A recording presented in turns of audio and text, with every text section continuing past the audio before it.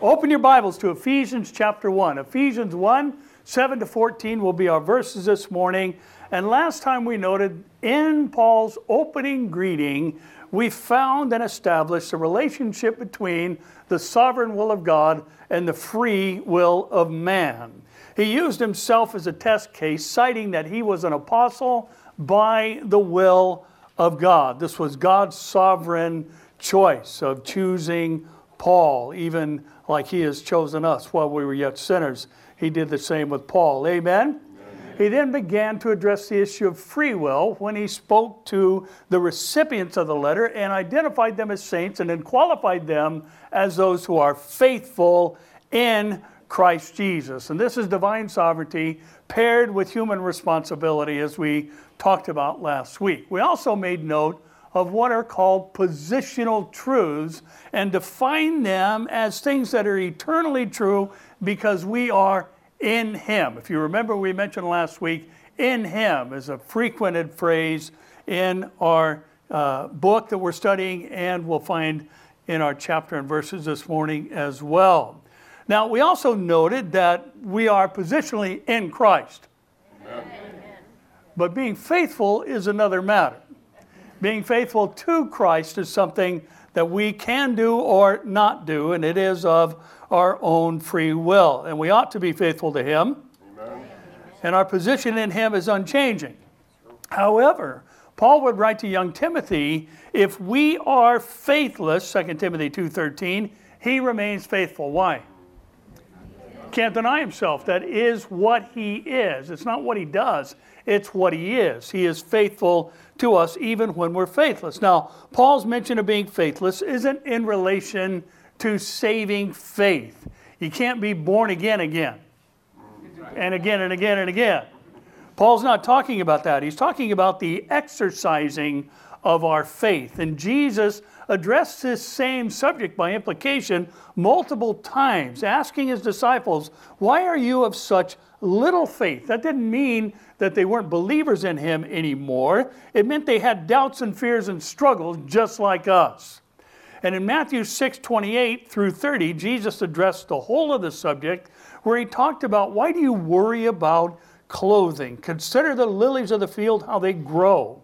They neither toil nor spin, yet I say to you that even Solomon in all his glory was not arrayed like one of these. Now, if God so clothes the grass of the field, which today is and tomorrow is thrown into the oven, will He not much more clothe you, O you of what?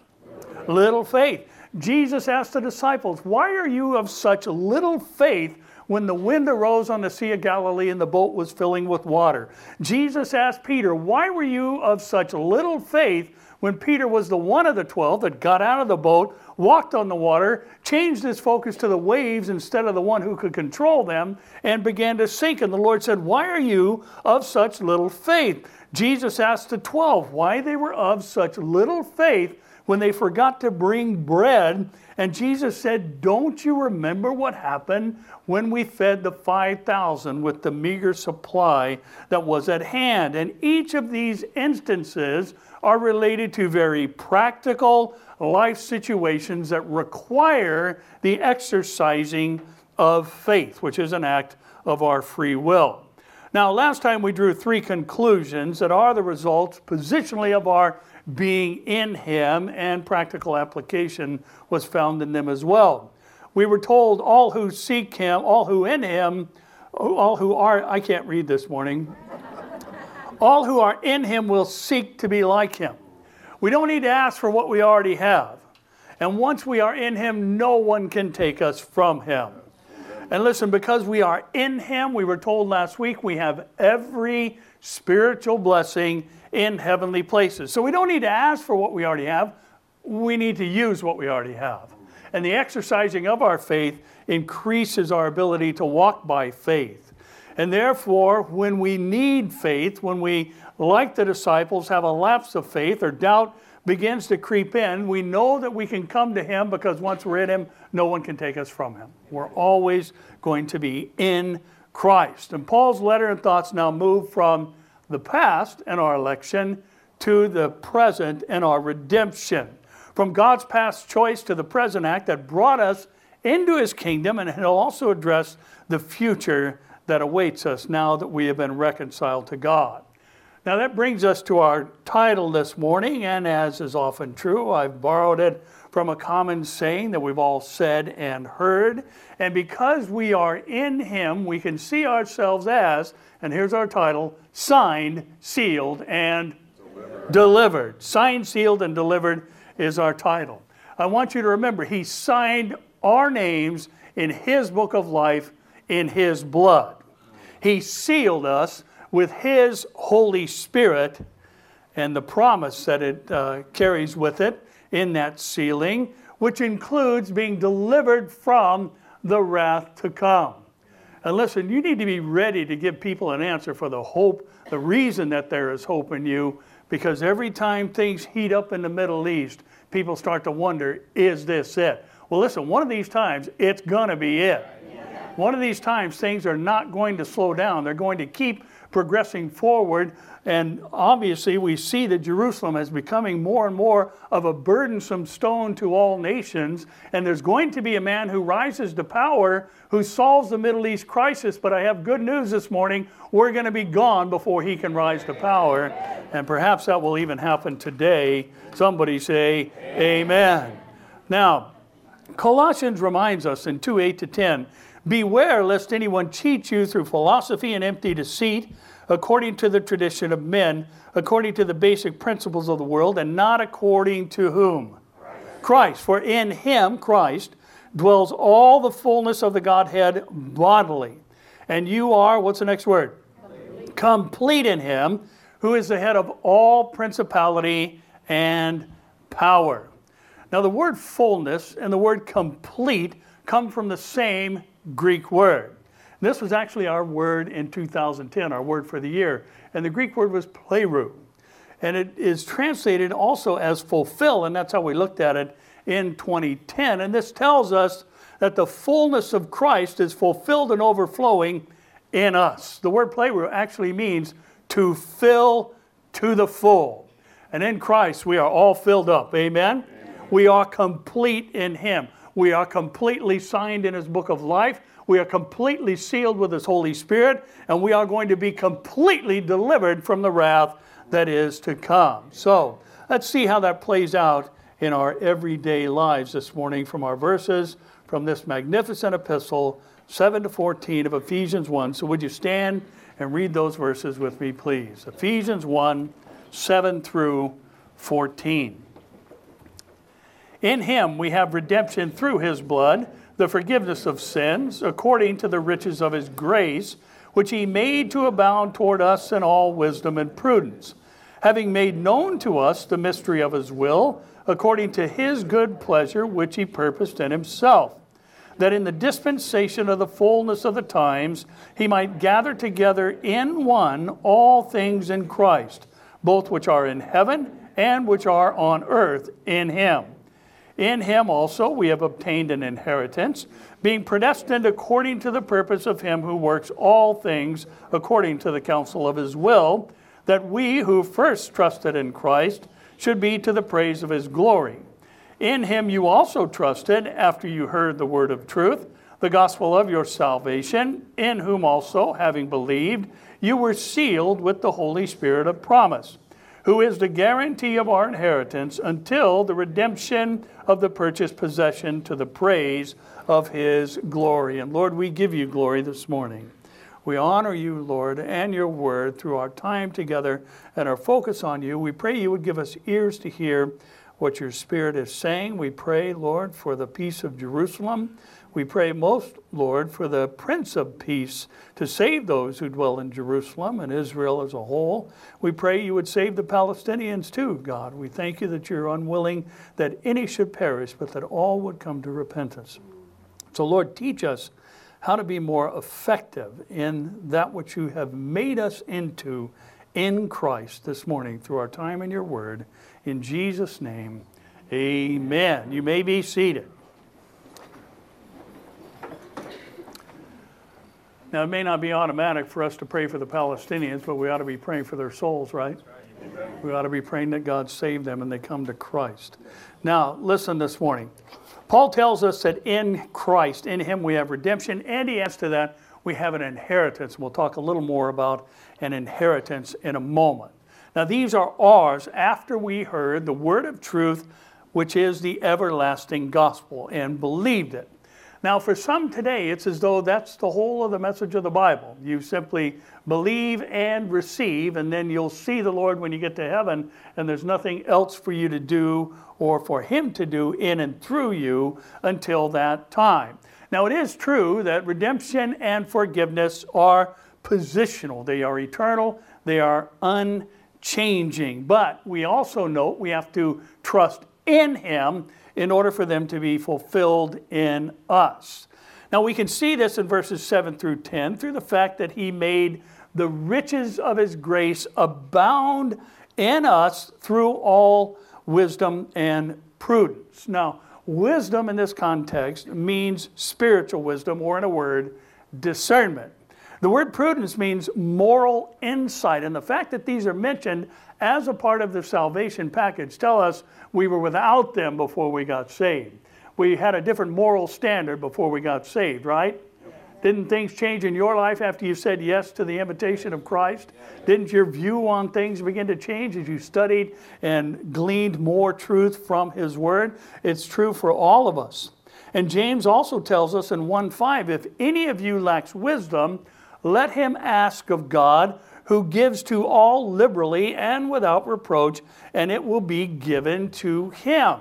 Now, this affirms for us that there is more to the Christian life than a profession of faith. There's also a moral transformation and an ongoing need for spiritual wisdom or discernment, and we have been given these things through a relationship with Christ and trusting in Him and believing His Word. Now, our redemption and forgiveness are written in blood. They are positional. They are eternally secure. Wisdom and prudence is made known to us as we discover the mystery of His will. Now, we've all heard and said God moves in mysterious ways. He does things past finding out, right? Some things He does, some things He allows, some things He even causes that don't make any sense. But yet God is always God. Amen? And His will is mysterious to us at times. Yet, we can know things that are hidden from the rest of the world by the study of His Word and the Spirit within us that gives us the understanding of His written truths. Now, since we know His will is made known through His Word, we can understand the meaning of the statement of the dispensation of the fullness of times.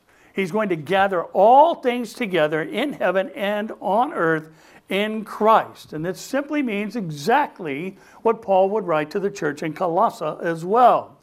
In Colossians 1:15 to 18, we're reminded He, Jesus, is the image, the Greek term is icon, the physical manifestation of the invisible God. One of His titles is the firstborn, or the authority over all creation. Remember, the firstborn is the son who has charge of all the Father's goods. For by Him all things were created. Him again being Jesus. Jesus is creator. Amen? Amen. Some people say Jesus never claimed to be God. Well, the Bible says He's God because God, in the beginning, God created the heavens and the earth. Amen? Amen. For by Him all things were created that are in heaven and that are on earth, the visible and invisible, whether thrones or dominions or principalities and powers, or the spirit realm included. All things were created through Him and for Him, and He is before all things, meaning He is above them all. And in Him all things consist or are held together, and He is the head of the body, the church, who is the beginning, the firstborn from the dead, that in all things He may have the preeminence. Now, we have redemption and forgiveness through His blood. Someday all things are going to be gathered together under the authority of the firstborn from the dead, who is also the creator of all things. Now, between now, when we've been redeemed and forgiven, and then when all things are brought under His complete and total authority and rule, there's a rebellion going on right now. I don't know if you've noticed it. We, because of our relationship with Him, have been given discernment and moral insight. In other words, we have an understanding that is supernatural of what is right and wrong according to God's will. Now, here's our first takeaway this morning as a point of application from this opening section of 7 to 10. Listen, common truth, you all know it to be true, and that's a lot of what we do together here. We talk about things we already know and sometimes forget. Amen? Listen, the more we know and do His will, the better our lives will be. Yep. It's just that simple. The more we know and do His will, the better our lives will be. Now, I didn't say that our lives would be problem-free. I didn't say they'd be pain-free. I say they'd be better even when we have problems and are experiencing pain. And Paul presents to us really the progression of all things, all of God's creation, including the heavens and the earth and everything in them, that someday they're going to be together in Him. Now, Jesus said in the Olivet Discourse in Matthew 24:35, heaven and earth will pass away, but my words will by no means pass away. Peter says in 2 Peter 3:10-13, the day of the Lord will come as a thief in the night. I think today's a good day for that, at least our part of it, in which the heavens will pass away with a great noise. The elements will melt with a fervent heat. Both the earth and the works that are in it will be burned up.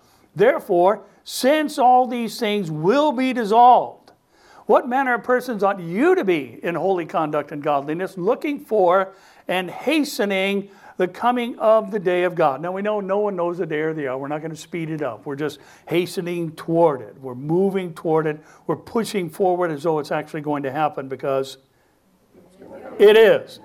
Now, because of which the heavens will be dissolved, being on fire, and the elements will melt with a fervent heat. Nevertheless, we, according to His what? Promise, look for a new heavens and a new earth. Now get this, in which what? Righteousness dwells. Now things are moving in that direction. Can anything stop it? Is this going to happen, what Paul wrote of here? And what Peter records as well? Is there going to be a new heavens? Is there going to be a new earth? Is it going to be a place in which righteousness exclusively dwells? Well, if that's the direction it's moving in, shouldn't we be moving in that direction too? Shouldn't we be living like that now, since everything is headed that way? And since the new heaven and the new earth are a replacement for what is, and in them righteousness will dwell, doesn't that tell us to get going in that direction, because that's the direction the Lord is going? Is the new heaven and the new earth better? Yes. What single phrase is used to describe it? In which righteousness dwells. Meaning everyone and everything in the new heavens and the new earth is going to be made righteous. And in Psalm 143:10, King David says, teach me to do your will, for you are my God. Your spirit is good.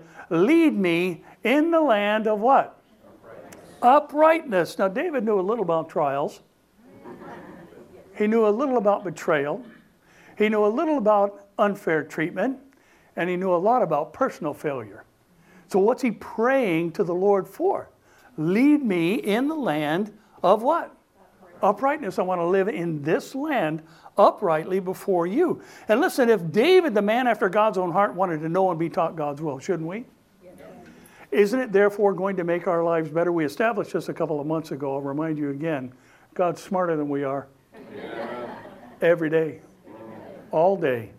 And in all decisions. Amen? Now, isn't this what we've been told to pray for, what Paul says here? Haven't we been told to pray in the model prayer by Jesus, thy kingdom come, thy will be where? On earth as it is in heaven. Now listen, he made known to us the mystery of his will according to his good pleasure, which is someday going to be the practice of all who are in heaven and the new earth, the new ones that is. Now that tells us that the more we know and do his will, the better our lives are going to be. Now listen, we're not trying to earn our salvation. We're not trying to keep what is positionally and eternally ours.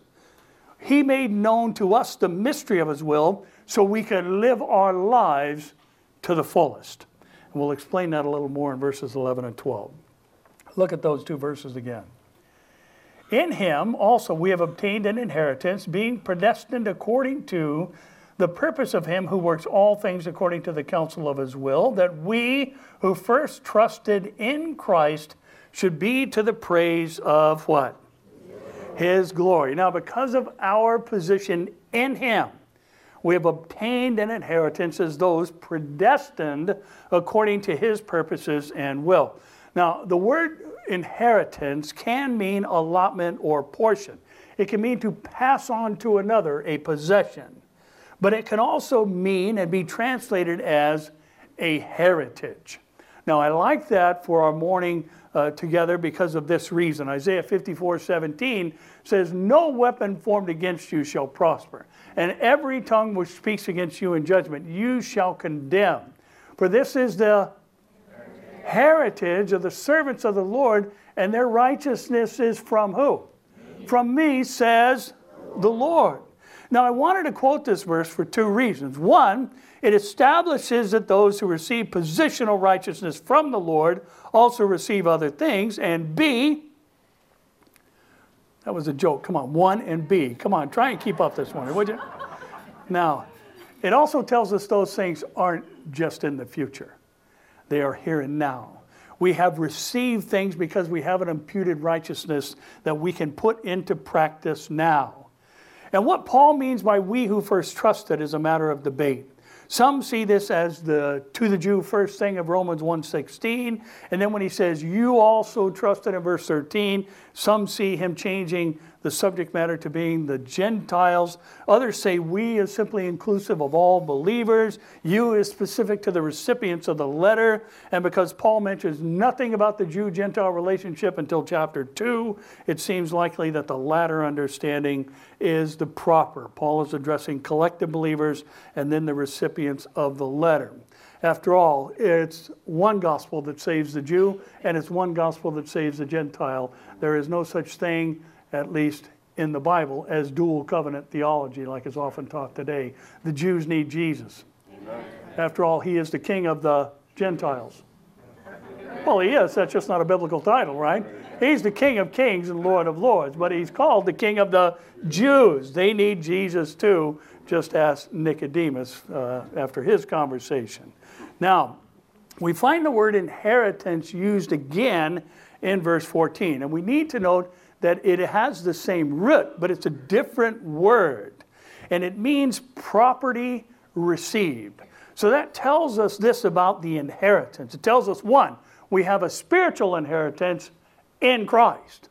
And then it also tells us we have a physical inheritance awaiting us. The spiritual inheritance we already have. The physical inheritance is going to require a change instantaneously in the moment, in the twinkling of an eye, into immortality. Or incorruptibility, immortality. How's that for double speak? It's the Department of Redundancy Department. But we are going to be immortally incorruptible, amen? Now we have that physical location awaiting us, and God's going to create a new one for us to dwell in, a new heavens and a new earth. Now, we talked about the fact that "in him" is mentioned time and again in the Ephesian letter, but we also note that "in Christ" or "in Christ Jesus" Paul used in all of his letters some 169 times. And it's not completely exclusive to Paul, but it is used exhaustively by Paul, and it's not found in any writings prior to Paul. So obviously other authors picked it up from Paul. And that tells us that Paul was fascinated with the position of being in Christ and how it practically applied to his life. That's why he would say in 1 Corinthians 15:22, "For as in Adam all died, even so," next two words, "in Christ all shall be made alive." In 2:13 of Colossians, he would say, "In you, being dead in your trespasses and the uncircumcision of your flesh, he," speaking of Jesus, "has made alive with him, having forgiven you all" what? Trespasses, violations of God's will and word. Now, these verses point us back to what we talked about last week, and walking in the newness of life as new creations in Christ. We were once dead in sin. We are now alive and forgiven by Christ with our blood, his blood, paying the penalty for our sins. Now, this brings us to the point as those signed, sealed, and delivered in Christ. And we're going to talk a little more about what we introduced last week. Really, we could have called this In Him Part 2, but signed, sealed, and delivered seemed to work too. Now, our second observation is just this. Good works and doing God's will are how we bring him glory. Good works and doing God's will are how we bring him glory. And I wish we could drive this point home to those who have a problem. And I mentioned last week that I would get mail, and I did. But listen, when you meet Christ, he changes you. And he puts you to work for his kingdom and glory. And listen, you can't bring him glory if you're not his. Now, God obviously can initiate glorifying himself through pagan nations, and he has in time past. But you, as an individual, bring him glory by doing good works and doing God's will. Now, where are we going to find out what his will is? In studying his word. And listen again, we're not trying to earn our salvation by good works. Amen? Salvation is not of good works. It's the free gift of God. We're not trying to keep our salvation through good works. But we do have works prepared beforehand for us to walk in for the purpose of bringing God glory. And it's the same thing Paul would write to the Romans in the famed verses of 1 and 2 of chapter 12. I beseech you, therefore, brethren, by the mercies of God, that you present your what? Your bodies as a living sacrifice, and then he defines what that looks like as holy, set apart from your former self, acceptable to God, which is your reasonable service. And then he says and translates this as, do not be conformed to what? To this world, but be transformed by the renewing of your mind, that you may prove what is that good and acceptable and perfect will of God. Again, remember, perfect means complete. God's will has already been completed. It's already been made known, all that we need to know. Amen? Now, we can give him glory through our praise, to be sure. We can give him glory through times of worship, as we attempted to do so this morning, right? But let me ask you something. Do we ever sing songs that we don't even really know what the actual words are? Yes. I mean, we've all got phrases from songs that you couldn't understand on the radio, so you just made something up and sang along with it because it was the same tune, right? Well, it's possible to do that here too. It's possible to maybe know and mouth the words, but not understand what it means or even agree with what it says. But Hebrews 13:20-21 reminds us that the God of peace, who brought up our Lord Jesus from the dead, that great shepherd of the sheep, through the blood of the everlasting covenant, make you complete in every good work to what? Do his will, working in you what is well-pleasing in his sight through Jesus Christ, to whom belong glory forever and ever. Somebody say, amen. Now listen, good works are part of doing God's will, and doing God's will brings him glory. It's not that we're trying to earn anything. We're trying to glorify God. That's why we're here. Otherwise, I mean, think about it. Life is hard, right? Yes. Awful things happen during life. Struggles happen during life. Pain comes our way during life. Why would the Lord leave us here on this giant dirt clod in such a painful and struggling situation if he didn't have something for us to do? Why not just save us and take us home instantaneously? Why would he leave us here? Because he saves us and then forgets about us? No. He's an integral part of our everyday life, and he wants to bring glory through us. That's why he said, after I give you the gift of salvation, by faith, because of my grace, I have things prepared beforehand for you to walk in. I have things for you to do, because he wants to receive glory from us. Amen. Do you guys go to breakfast, or where are you? He wants to receive glory from us. Now, one more thing before we move on. Matthew 21:28-31. I couldn't help but kind of laugh at this opening phrase. This is Jesus speaking. How'd you like to be standing there with Jesus? And he says, but what do you think? Then he says, a man had 2 sons. And he came to the first and said, son, go work today in my vineyard. He answered and said, I will not. But afterward he regretted it and what? Went. Then he came to the second and said likewise, and he answered and said, I go, sir, but he did not go. Which of the two did the will of his father? They said to him, the first. Jesus said to them, assuredly I say to you, that the tax collectors and harlots enter the kingdom of God before you. Boy, that ought to give them the warm fuzzies. This is Jesus' favorite group to address, the hypocrites, the scribes and Pharisees. For John came to you in the way of righteousness, John the Baptist, and you did not believe him. But tax collectors and harlots believed him, and when you saw it, you did not afterward relent and believe him. Now, what does that have to do with our time today? Nothing. I just wanted to throw it in. I thought. No, it has everything to do with it, because we have become far too feelings oriented. We are far too feelings oriented. Some would go as far to think that God would never ask you to do anything you wouldn't want to do. Is that true?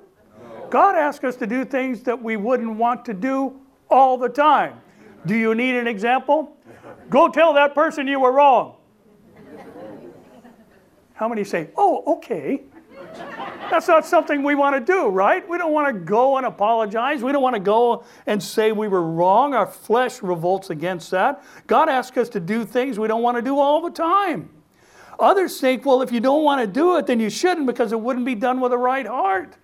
Which of the two sons did the will of the Father? The one that said no and then did what he was supposed to do, right? Well, let me add this. The one that said no, do you know why he said no? And again, this is a parable, but because we're humans, most of us, right? Because we're humans, I think we can get into the first son's head a little bit. You know why he said no? He didn't want to. He didn't want to go work in the vineyard. He wanted to go goof off, right? I mean, he's a son. He wants to do things that are more pleasurable and satisfying to him. So you know which one did the will of the Father? The one who did what he didn't want to do. Because God, who is obviously the picture in this parable, told him to do so. And Jesus said in Matthew 5:16, let your light so shine before men that they may see your good works, which results in what? Glorifying the Father who is in your Father who is in heaven. Listen, sometimes good works are hard. Sometimes they're inconvenient. Sometimes they take you 12,000 miles away to the other side of the globe in the other hemisphere to live for 8.5 years with your 3 kids so God can use you to raise up a church. You know what I'm talking about? Anybody back there? And it's hard. But it's for God's glory. And God's will is not always convenient. Sometimes it's costly. Sometimes doing it goes unnoticed. But we do them for the praise of God's glory, not our own benefit. We do them so others can see our good works and glorify our Father who is in heaven. Amen? Now, look at 13 and 14. In him you also trusted after you heard the word of truth, the gospel of your salvation, in whom also having believed you were sealed with the Holy Spirit of promise, who is the, what's the next word? Guarantee of our inheritance until the redemption of the purchased possession to the praise of his glory. Twice we've seen that phrase. Now, back to last week's message again for just a moment, and the issue of eternal security, or as some like to call it, once saved, always saved. It kind of baffles me. I've had people get very angry at me for saying this, for saying that I believe that when God saves us, we can't lose our salvation. And that's not something that I particularly would find to be aggravating. I would find that to be comforting, wouldn't you? Yes. Now, we established that predestination is based on God's foreknowledge. Those whom he foreknew, he also predestined. We also established the destination of predestination is conformity into the image of Christ. That's what the Bible says. Now, we also noted that it is possible to think you're saved and not be. Many will say to me, Lord, Lord, and he'll say, never knew you, depart from me. But foreknowledge again comes into play because we have to understand God foreknew who would say no to his offer of salvation, so he didn't choose them. And the choice to save only those in Christ was made before the foundations of the world. Whoever is in Christ, they are new creations. Whoever is in Christ is a new creation. I'm sorry, did you not hear me? Amen. Whoever is in Christ is a new creation. Amen. Now, I don't believe you can live like hell and expect to go to heaven. That's inconsistent with being a new creation and walking in newness of life and no longer being a slave to your flesh, is what the Bible teaches. But listen, the final nail in the coffin of those who believe you can lose your salvation is here. Paul says, after you heard the word of truth, the gospel of your salvation, you trusted in him, and through that trust and the object of it in him, you were sealed. And that word means to be stamped or marked for preservation. Amen. After you trusted in him, believed upon the word of truth that you heard, you were stamped or marked for preservation by the presence of the Holy Spirit. God doesn't seal those who aren't his. Nor does he seal those who would later walk away from him, answering that age-old debate as well. And we know that because of John the Beloved in 1 John 2:18-19, where he says, little children, it is the last hour, and as you have heard that the Antichrist is coming, even now many Antichrists have come. Remember, instead of or in place of Christ is what Antichrist means, or instead of replacing him with a false deity, by which we know it's the last hour. They went out from us, but they were what? Not of us. For if they had been of us, they would have continued with us. But they went out that they might be made manifest or be revealed that, what's the next phrase? None of them were of us. Now, since those who trusted are sealed or marked for preservation, we would have to find the doctrine of unsealing in Scripture for losing your salvation to be doctrinally possible, and we do not. Now, Paul says this sealing, however, guarantees our inheritance until the redemption of the purchased possession, which is, again, to the praise of his glory. So, what is the purchased possession? In 1 Corinthians 6:18-20, we're told to flee sexual immorality. Remember when that used to be true? It's still true? Absolutely. Every sin, say every sin. Every sin that a man does is outside the body, but he who commits sexual immorality sins against his own body. Or do you not know that your body is the temple of who? The Holy Spirit, who is where? In you. Whom you have from God, and you are not your own. You were bought at a price.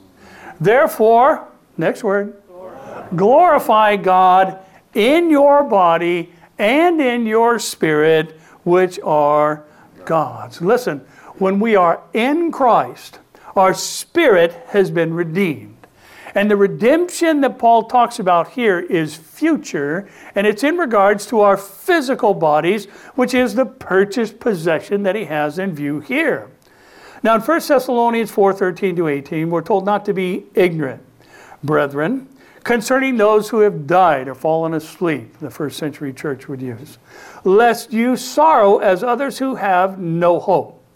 For if we believe that Jesus died and rose again, even so God will bring with him those who died in Jesus. For this we say to you by the word of the Lord. In other words, this is what the Bible teaches. That we who are alive and remain until the coming of the Lord will by no means precede those who are asleep or have died. For the Lord himself will descend from heaven with a shout. I wonder if he's going to say, wake up!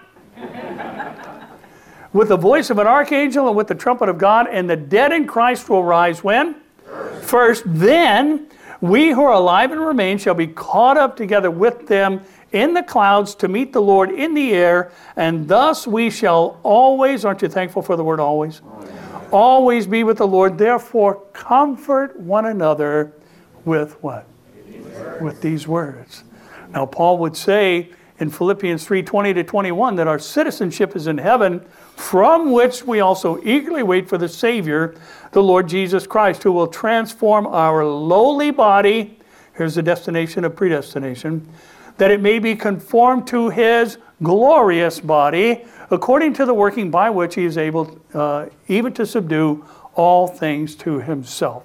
Listen, our names were signed into the book of life by the blood of Jesus. We've been sealed for a future inheritance by the Holy Spirit.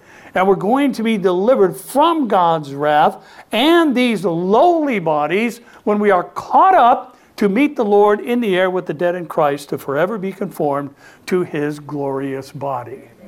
Now listen, as the sign sealed and soon to be delivered, we come now to our last point, and let me just warn you, it is designed to have a little bit of shock value.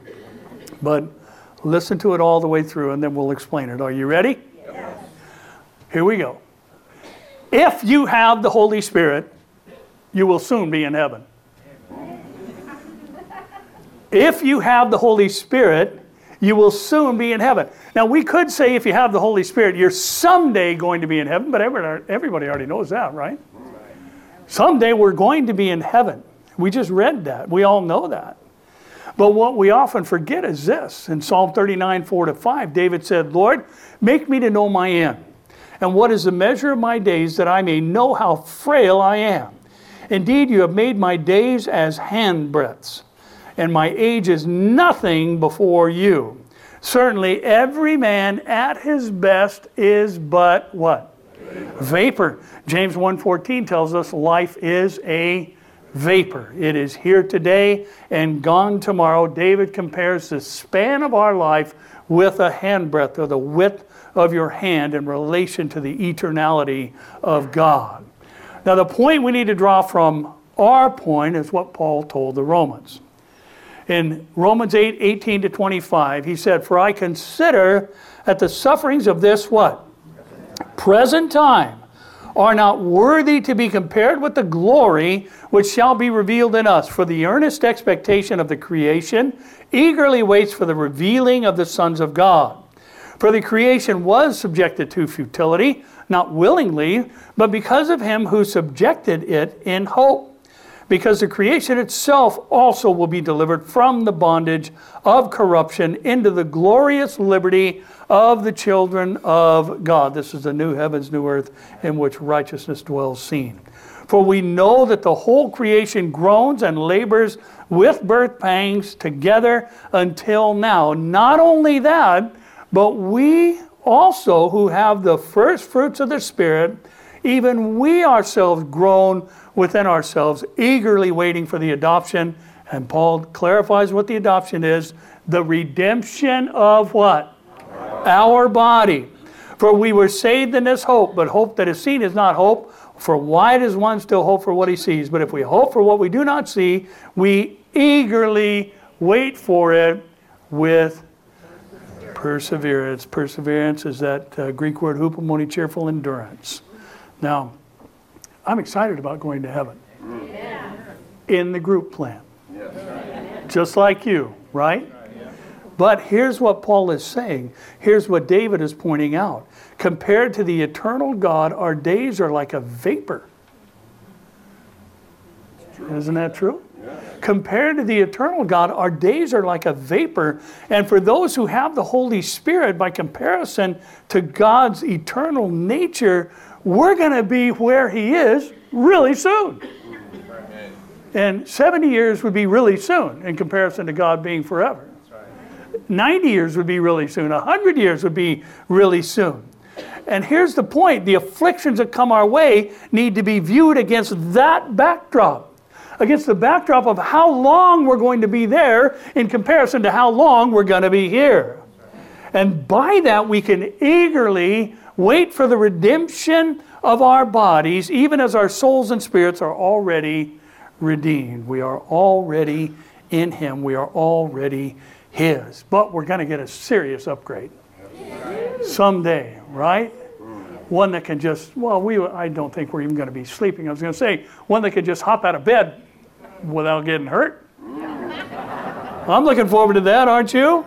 Or that can get up speedily like we used to when we were young, and not have to slowly get out of bed to make sure everything's working. Listen, the sufferings of this present time are not worthy to be compared to eternity in a city whose streets are paved with gold, whose gates are of single giant pearls, whose foundations are not concrete footings but made of precious stones. And in Revelation 21:22-27, John the Beloved says this of that city that will be our eternal home, "But I saw no temple in it, for the Lord God Almighty and the Lamb are its temple. The city had no need of the sun or the moon to shine in it, for the glory of God illuminated it. The Lamb is its light. And the nations of those who are" what? Saved "shall walk in its light." This is why "in righteousness dwells" is a key phrase for us. "And the kings of the earth," who are saved, obviously is implied, "bring their glory and honor into it. Its gates shall not be shut at all by day. There shall be no night there. And they shall bring the glory and the honor of the nations into it. But there shall by no means enter it anything that defiles or causes an abomination or a lie, but only those who are written in the Lamb's book of life." Listen, life is hard. Yes. Eternity is long. Amen. And in eternity, for the saved, everything that made life hard will have passed away. And only those written in the Lamb's book of life are going to be there. And the great thing about that is anybody can have their name written in the Lamb's book of life, because you don't have to write it yourself. Jesus will write it there with his own blood. He will sign your name into that book of life. And nobody can erase it. Now Jesus said, you know, he won't blot your name out of his book of life, and people often look at that as a threat. That's not a threat, that's a promise. He will not blot your name out of his book when he writes it in the book with his own blood. So listen, as hard and painful as life can be with all of its tribulations and struggles, we need to compare it to where we're going and to how long we're going to be there. How do we know it's for sure? You have the Holy Spirit. Is the Holy Spirit in you? If you do, it is a guarantee that you have property awaiting you, that you have inherited, and it's a city whose builder and maker is God. Somebody say amen. Amen. And Father, we thank you that again we are signed, sealed, and delivered all by your glorious work. We thank you, Lord, that you have sealed us for this future inheritance, but you've marked us as yours.